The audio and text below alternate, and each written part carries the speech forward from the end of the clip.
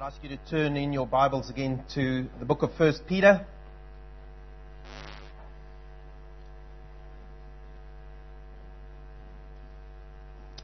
First Peter chapter 2.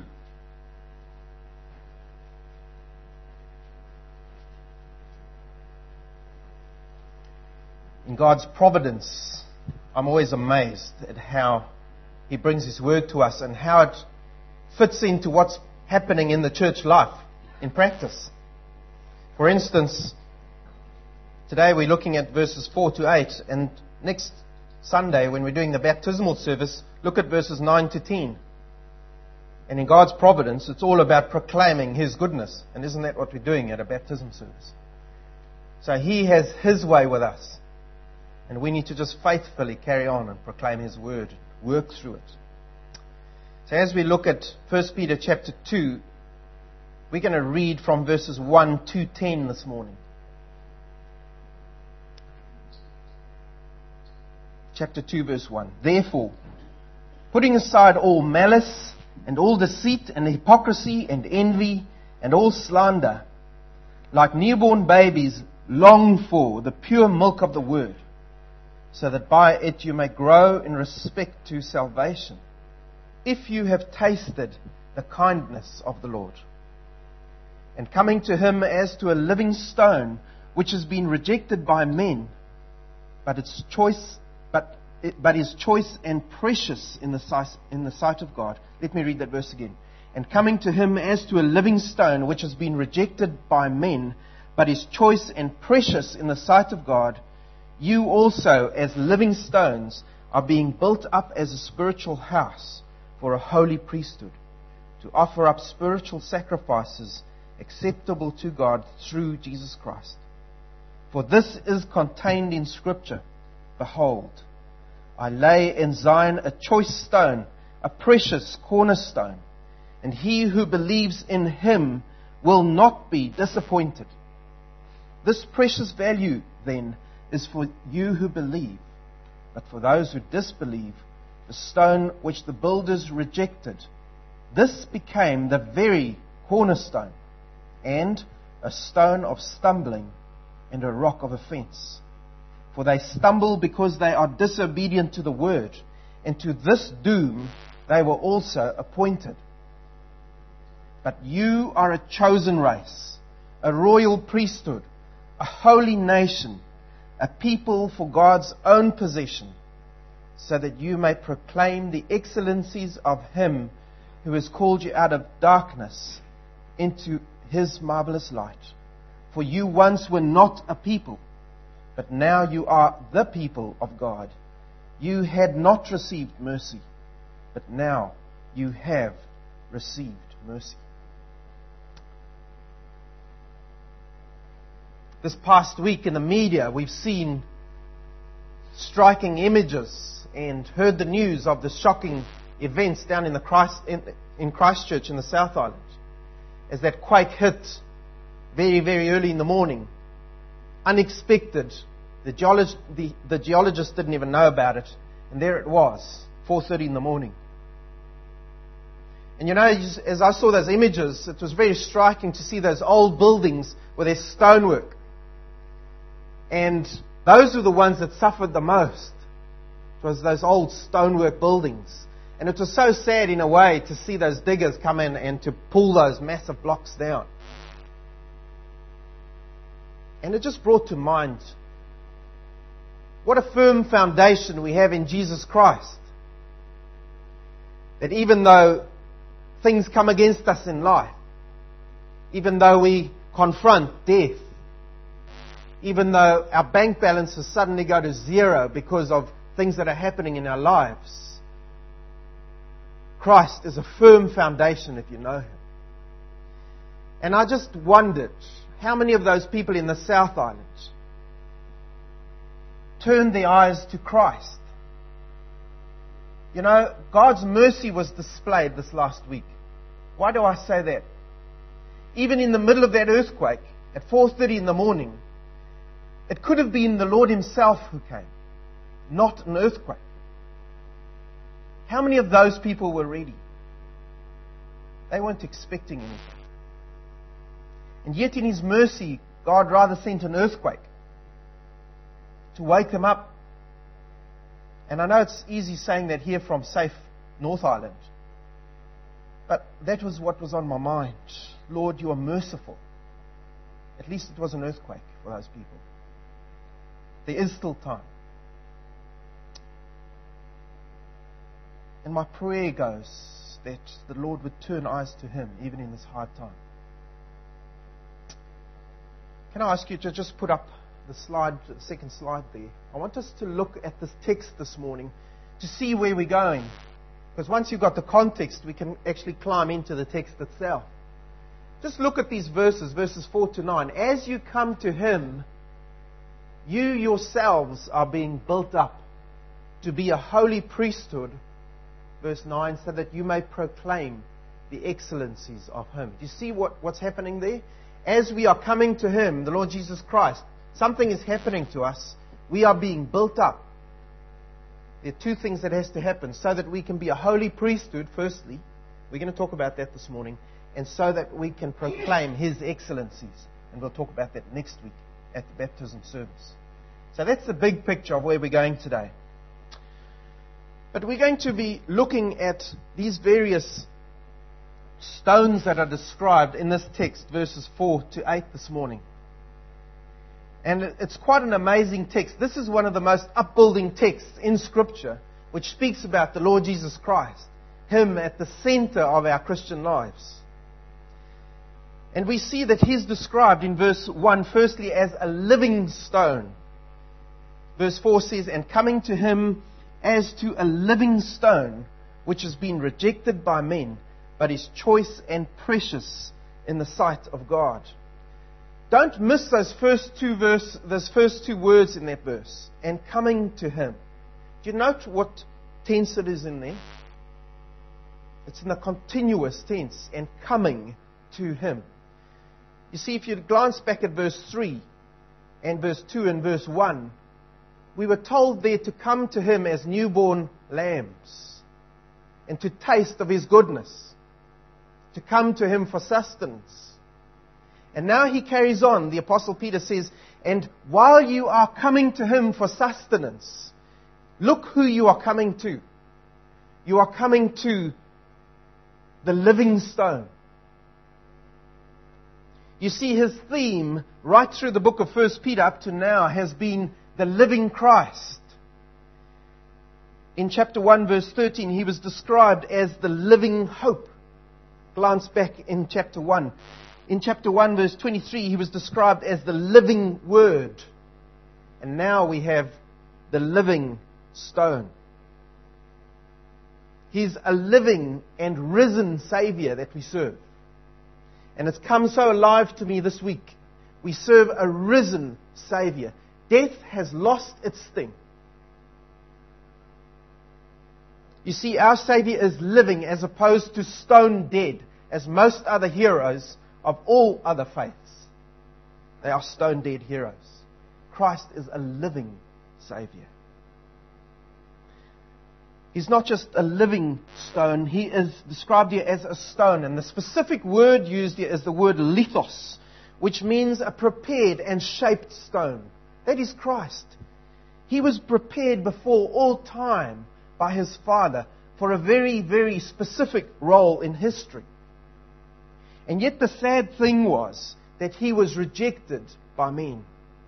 You see, our verse says, Psalm 118 verse 2 is actually quoted.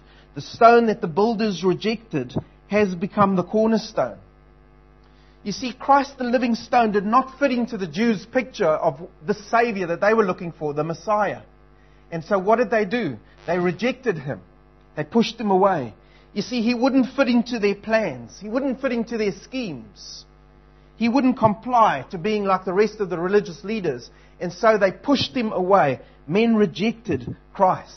And they crucified the living Savior on a cross of wood. Has anything changed today? Those Jews of yesteryear were mere men, weren't they? They were men like you and I. Ladies, and you're included in that. They were like us. Why? Because we still reject Him. You just look around you, and you might be one of those. We still reject His gospel message, don't we? Nothing's changed in the years. The uniform is the only thing that's changed. Inside, we're all the same. I just heard with open eyes as the new Prime Minister of Australia, who is an outspoken and confirmed atheist, said the following when she was appointed. Open the curtains and let the sun come in. Here's an atheist presuming on God. Because who gives her that sun? It's God. And yet she says, I don't believe in Him. You see, we still reject Christ today. What about you? Is Christ first in your life? And as I look across you all here in the people of the amount of numbers we've got here today, there must be some who don't know Him. Maybe He's not fitting into your plans. Maybe Christ isn't fitting into your expectations, your demands. Maybe He isn't first priority in your life. Maybe you've also rejected Him. You see, Christ, the living and prepared stone, was rejected by men. But, and there's a beautiful but in Scripture. What is that? But in the sight of God, He was chosen and precious. Men might have rejected Christ Jesus, but in God's sight, He was chosen and precious. That word chosen means I put my finger on one specific one and then I build my wall around him. He is selected. He's chosen. What did God say about His chosen Son? Can you remember those words when Jesus was baptized in the river?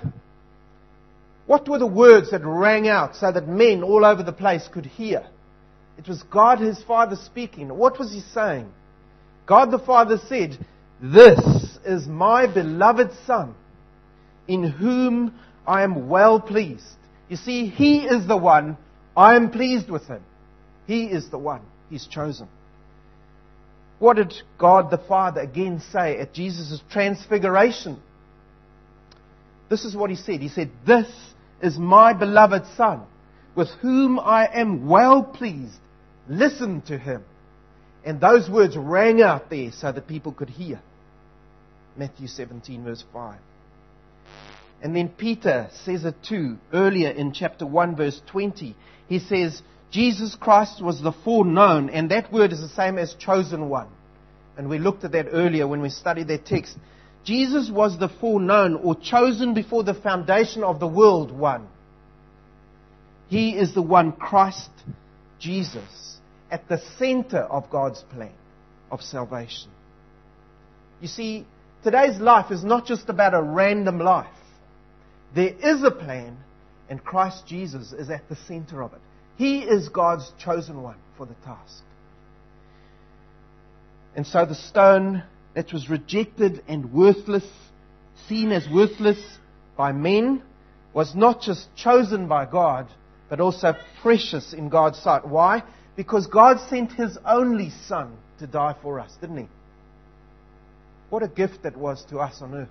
God sent His only, His precious, His honored, His prized, His highly valued Son to earth to get crucified by men who rejected Him.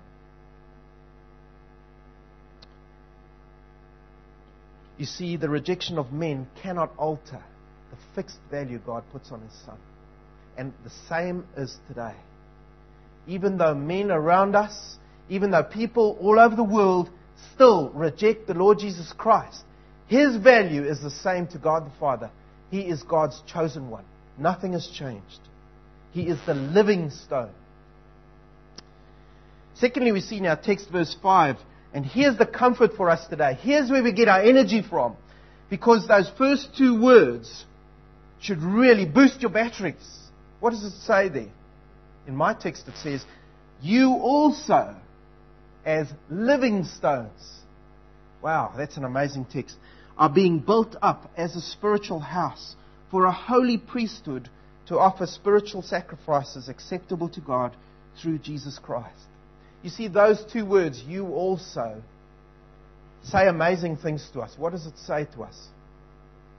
It says that as we, as believers, come to Him, the living stone, the very life that exists in Him is put into us. When did that happen? When we came to Him and we submitted and bowed the knee to Him, and His life was put into us. We were regenerated, is the theological term. And we, at that point, became living stones as well. You see, God took our cold, stony hearts, and He put life into that stone. And He made it a living stone, like the Lord Jesus Christ. That same word is used of us. And so where Christ is a lithos, a shaped stone, we too are shaped stones. We too are precious in God's sight. We too have a purpose. We are living stones. Galatians 2:20 says, I have been crucified with Christ. It is no longer I who live. Listen to these words.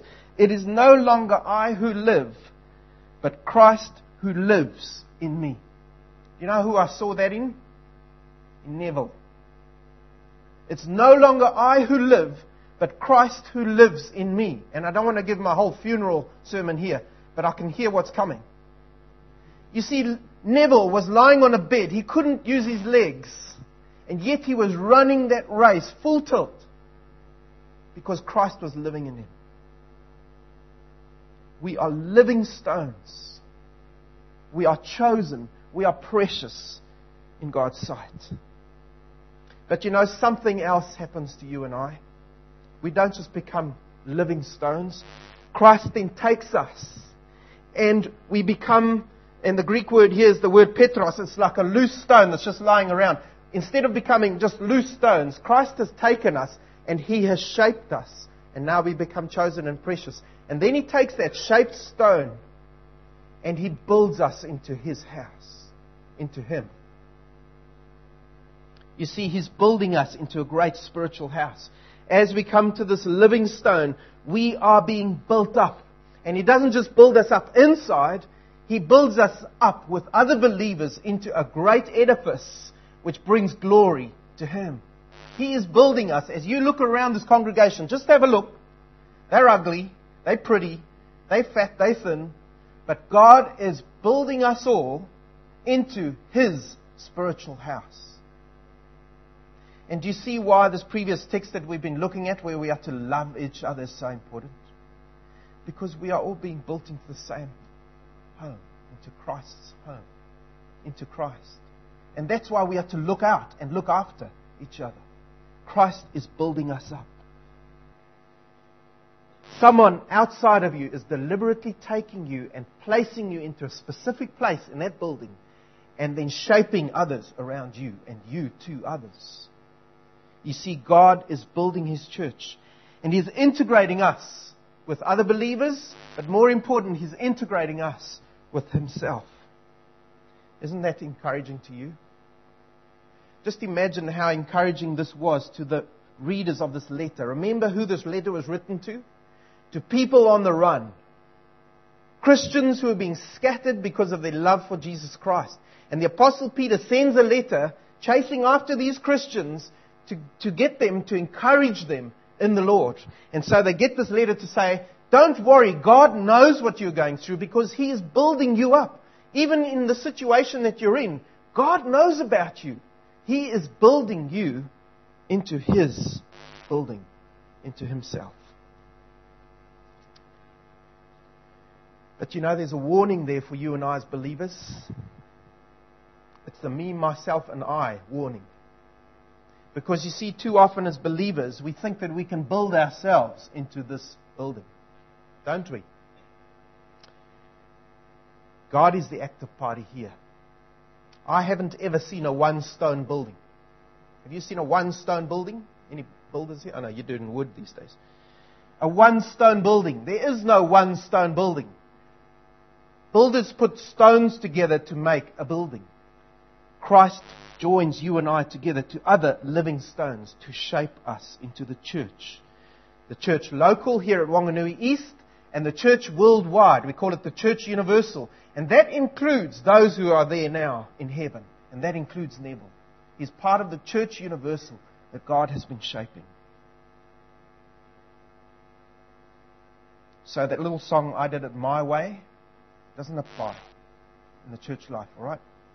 We do it His way because He is the master builder. You know, and then some of us are Lone Ranger Christians too. We think that we can survive on our own. I don't need to go to church. I can survive on my own. I just read God's Word and I can make it. Well, that's in contravention to what God is saying here. He's saying, where am I building you? One stone building? And you know those butterfly Christians, they flit from church to church, never settling down, never being shaped into a building. Yes, our fellow believers drive us crazy, I know. I'm a pastor here. They test our patience. They bicker amongst each other. Yes, believers are pig-headed. But you know, God builds us into His church. Can we decide to pull ourselves out of that building and not to be built by Him? Have we got a right to do that? Even when other believers around us are making it uncomfortable for us and jabbing us with their edges that the Lord is still working on? Is it our call to deliberately pull ourselves away from a church? Well, here's the injunction from Scripture. Unless they are breaking a principle from God's Word, we are to stay there and be built by Jesus Himself. He is the master builder, not us. We need to be built up by Him. We are living stones being built by Him. He calls us further to be a holy priesthood. If you look down in your text over there, halfway through verse 5, we are to be built up as a spiritual house for a holy priesthood. Now, just the terminology that the apostle is using here speaks about the Old Testament temple, and I'm sure that came to mind as you were reading through that. We are to be built up stones priesthood. All right? Speaking about the Old Testament temple. And what the Apostle Peter is bringing here is he's bringing to mind Old Testament worship and the way the people would bring their sacrifices week in, week out to the priests who would then serve and sacrifice these sacrifices before the Lord. And the priests would mediate between these individuals and God. That was the role of the priests. But he says, the apostle says, there's no longer any place here for a special office of priests to mediate. Don't let men tell you anything else. There is no man who must stand between you and God. You have direct access to the Father now. That is why Christ died. That is why the temple curtain was torn in two. There is direct access to God. No one needs to mediate for you. Each believer now has direct access through the death and resurrection of Christ. But you see, every believer is also to serve as a priest. So what's he saying here? Is he saying we need to start bringing animals here to Whanganui East Baptist and we need to have someone out there with a knife so we can start sacrificing? Is that what he's saying? No, he's not saying that at all. He's saying we are to look at our text. We are to continually offer our bodies to God for His service. That's one way we can serve as priests. Won't you turn with me to Romans chapter 12, please? I'm going to flick through a few verses here, and I want you to see it in the text of Scripture for yourself. How are we to serve as priests now in 2010 before our Lord? Well, we are to offer our bodies to God for His service. Romans chapter 12, verse 1. This is what it says. Look at the language used here. Therefore, I urge you, brethren, by the mercies of God, to present your bodies a living and holy sacrifice acceptable to God, which is your spiritual, here's the word, service of worship. You see, by bringing yourself and by coming to serve God here, and by serving Him every day in your life, you are offering an acceptable sacrifice of worship to Him. You see, that's what true worship is about. It's not just coming here and singing songs and putting on songs in your car and playing songs and singing them. Yes, that's worship, but that's part of worship. True worship is, yes, singing those songs, but it is offering our bodies in service to God. Turn to Philippians 4, verse 18, please. You see, because we talk about another way of serving God here. It's by the giving of our material gifts and of our wealth, that which God has given to us to enable the spread of the gospel. And in this passage in Philippians 4 verse 18, the Apostle Paul is writing a letter of thanks to the Philippians for the gift that they sent him. But note the language he uses, and that's the relevance of our text here. Philippians 4:18. He's thanking him for the gift they sent him, and he says, it's a fragrant aroma. You see the sacrificial language?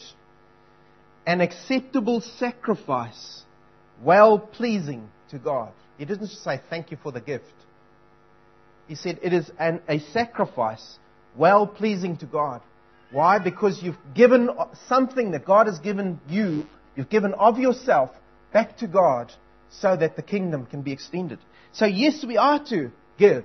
Yes, we are to bring our material gifts. Yes, we are to give our service and our time to God, because that is part of our worship of Him. That is part of the role of being a priest before Him. Thirdly, there's the singing of songs of praise to God and by corporate prayer. And males, you need to listen to this. Yes, singing is God glorifying. Whether you're making musical notes when it comes out, that's a different issue. Alright? It might not sound musical to you, but God hears it, and it is a pleasing sacrifice to Him when we come and offer songs of praise to Him. Corporate prayer before Him, as we did this morning. Turn to Hebrews 13. This is where I get it from. Hebrews 13 verse 15. Hebrews 13:15. Through Him then, let us continually offer up a sacrifice of praise to God. That is, the fruit of lips that give thanks to His name. And yes, that is saying thanks to Him. That is praying to Him. If you look at other texts that have to do with this text. And it is singing songs with our lips to Him, because He's given us that gift of music. And so we are to sing songs of praise to Him. That is part of what the priests would do. They would lead the people in praise of God, singing songs of praise to Him. And then fourthly, by the doing of good and sharing our possessions. And just keep your finger there in Hebrews 13 and look to verse 16. And it says, and do not neglect doing good and sharing, for with such sacrifices God is pleased. And so you see, in the same way that the Old Testament priests came and served the Lord, there are some practical ways that we can serve the Lord too. We can bring our service to Him. We can come and give our material gifts to Him, bring our sacrifices. We can come and sing here on a Sunday morning songs of corporate praise. We can sing those songs of worship in our car while we're driving. We can come here and pray, and then we can come and share and look after each other too. And so you see, just as the Old Testament priests served, we as New Testament believers are to sacrifice ourselves. So you see, corporate worship is not about coming here and going through the motions, but it's coming here and coming to serve, and to serve the rest of the believers here. Corporate worship is about serving. But our text carries on there. It says to offer up spiritual sacrifices acceptable to God through Jesus Christ. You see, without the Lord Jesus Christ, anything that we would do would be worthless. Because then it would be works, wouldn't it? And nothing that we can do without Christ has any value to God. Because then we are going through the motions. Because God only sees what Christ has done. And so God only sees what we do if Christ's blood covers us and what we are doing. So no amount of good works, no unselfish service, no gifts that you bring, doesn't matter how large that check is, it's all worthless if you are not a believer in God. It cannot bring you any closer to God. We have to come through the Lord Jesus Christ. He is the living stone. And only that I bring, energized by the Holy Spirit, has any value in God's sight. Because God measures everything by Christ Jesus Himself. And we're going to look at that next. Here's the third stone that we come to in our text, verse 6.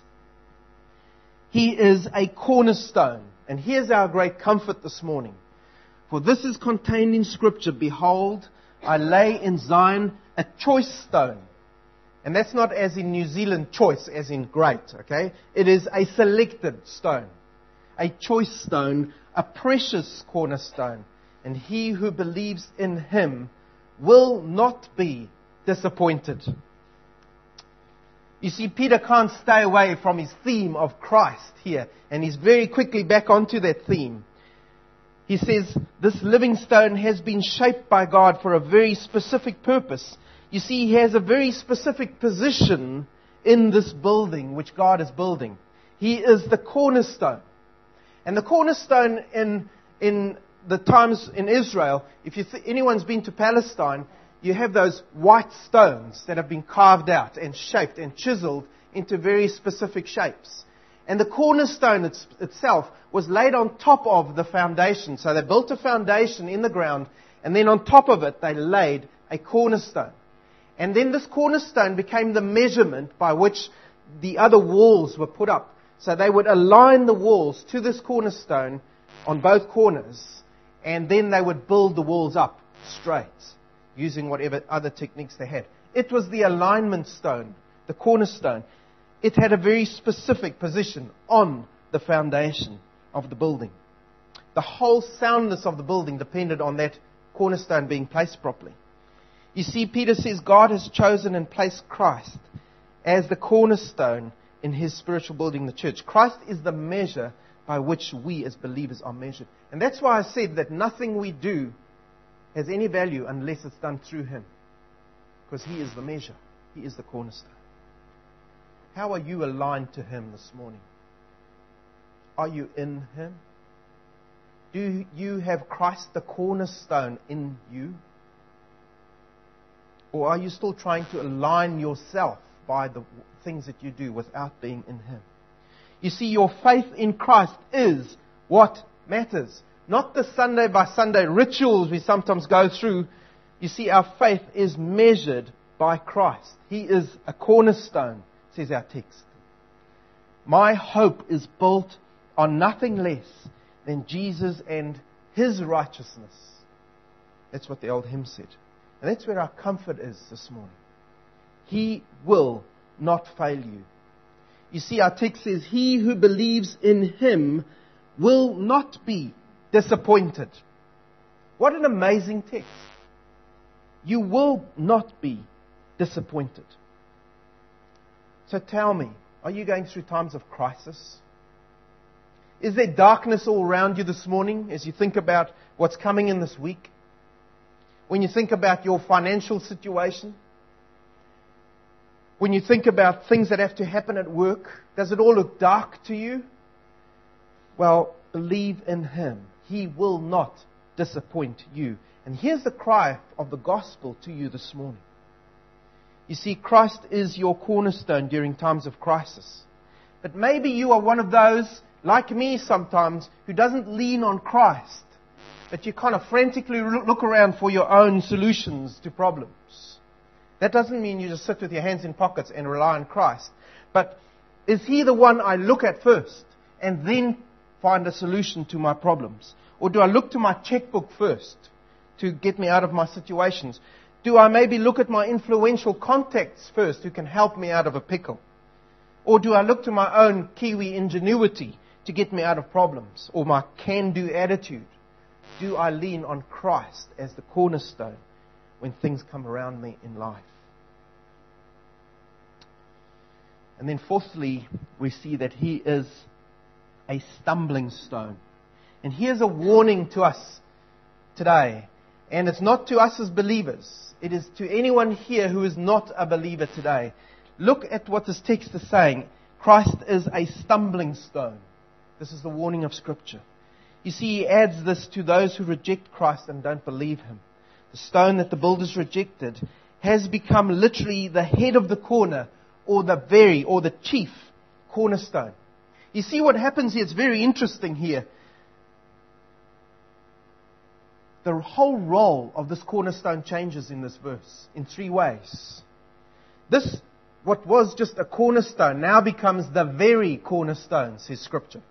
The chief cornerstone. And that cornerstone, where you had a building which had many rooms, you had cornerstones on every part of the building. But there was a very cornerstone, the chief cornerstone, which the whole building was aligned by. So all the rooms had their individual little cornerstone, but the very cornerstone was the one by which the whole building was erected and aligned by. And it was a very visible stone. It was built in such a way that it stood out, that you could easily see it. It jutted out of the building. And Christ becomes that jutting out stone. You see, unbelievers think they can avoid Christ Jesus, but He juts out in life to them. And again they will come in contact with the Lord Jesus Christ. Or again and again they will come in contact with believers who speak out or who live out their Christian faith. And suddenly Christianity is in front of them. They are confronted by the very cornerstone. And our text says here, He becomes to them one who, the stone which the builders rejected, this became the very cornerstone, a stone of stumbling and a rock of offense. They stumble because they are disobedient to word, and to this doom they were also appointed. You see, they hurt themselves on this rock. That's what the word means there. It juts out in such a way that they actually bump themselves on it. They fall over it. That's how the stone juts out. But there's a second way in which Christ is described here. He becomes to them a stone of stumbling. They cannot avoid Him. Doesn't matter how much they try to avoid Him, they keep on falling over Christ Jesus. You just need to speak to people who've been converted, and converted out of very dark times. And they will tell you how many times they stumbled over Christ. And it might have been one of those stumblings when their faces were turned to Him and they were converted, because He kept confronting them. You see, men cannot through slyness, they cannot through dexterity avoid and evade Christ in their unbelief. They will fall over Him in unexpected ways. And if not in this life, then they will fall over Him in the next life, definitely. And that leads me on to the third way in which the stone has changed here. He's described here as a rock of offense. You see, the stone has become a rock now. You see what Christ has become? And the word in the original changes from lithos here to petra. He becomes a jutting out boulder which brings crushing. Do you see the warning from Scripture? It speaks about a large embedded boulder, and it is so great that men can't shift this boulder, and then instead of trying to shift it, they just build a building on this big jutting out boulder. But to unbelievers, they also can't shift it, and it becomes a stone of crushing to them.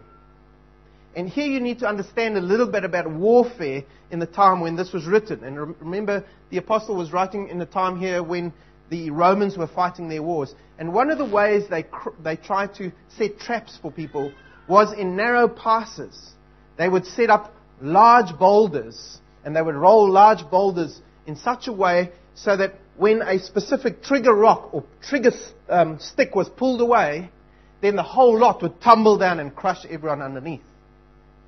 And sometimes in Africa, I've seen how they try and catch little rabbits that way too. They'll put a big rock up with a stick, and then they'll pull it out. Or the rabbit will somehow pull out this stick by its movements, and the rock will fall on top of it. Now, it's the same word here. It crushes them. That word, it becomes to them a rock of offense. In the original language, that word offense means a trigger. He becomes to them a trigger rock. In other words, when men reject Christ and find offense at His word, they release the trigger of God's judgment on them. Instead of being the one that they build their lives on, He becomes the one that crushes them. Because isn't that what's going to happen to people who don't believe? When Christ comes again, there is going to be a time of judgment. And instead of being the one that holds them up, Christ Jesus will be the one that brings judgment on them. What a sober warning to us this morning. If you reject Christ and the gospel, it is literally a matter of life and death.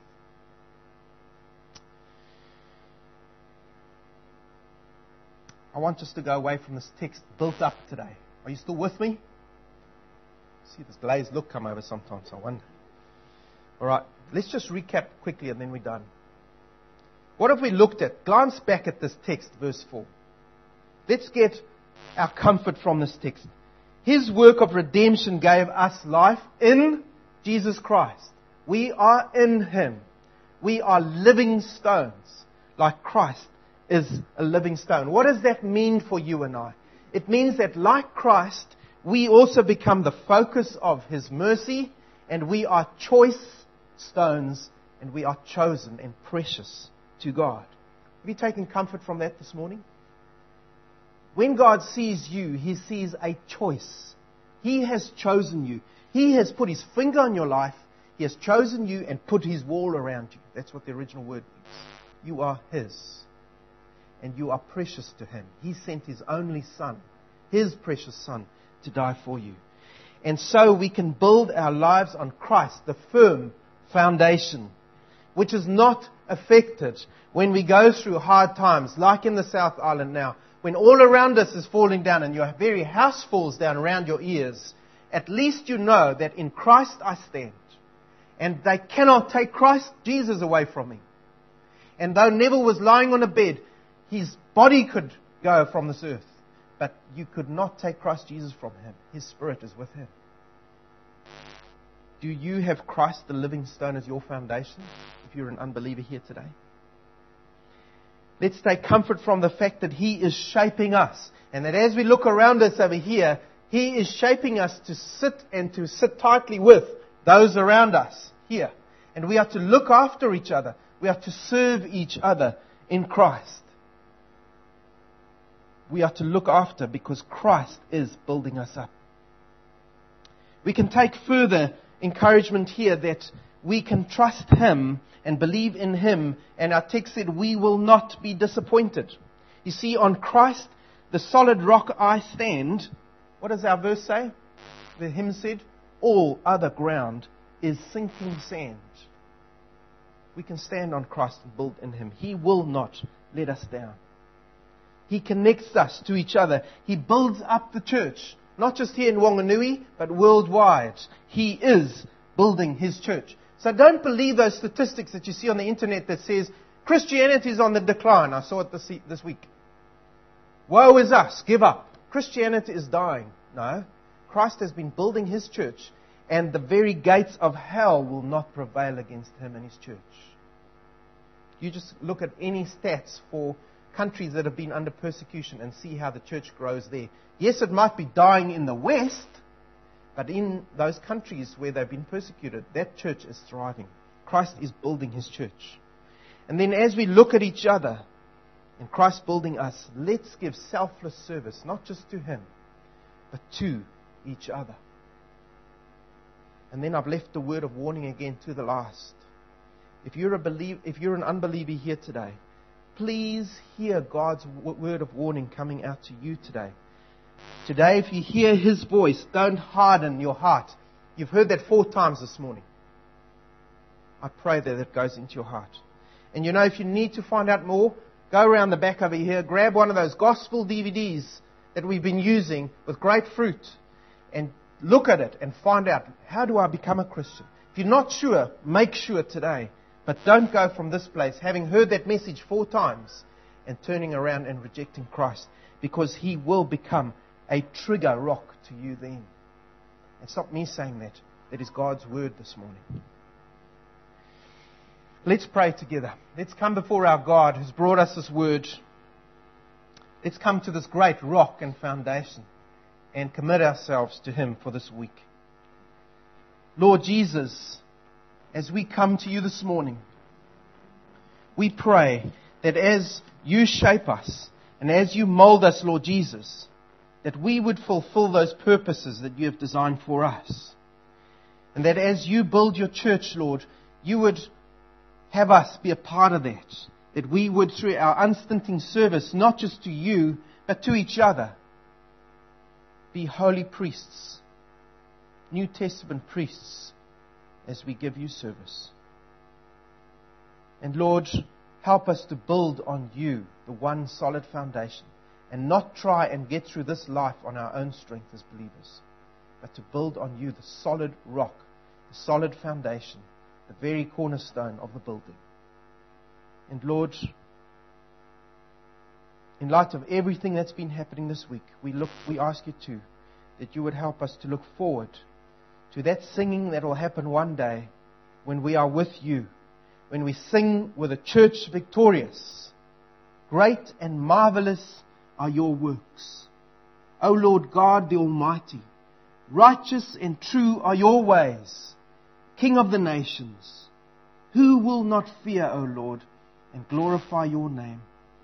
For you alone are holy. For all the nations will come and worship before you, for your righteous acts have been revealed. Lord, we look forward to that day when we can stand with Neville, with all those who have gone before us, with the Old Testament prophets, priests and kings who were of you, and that we can together stand, even with the Apostle Peter, and stand and glorify you together.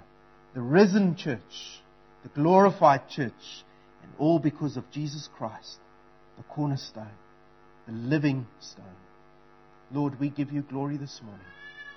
In your name we ask this.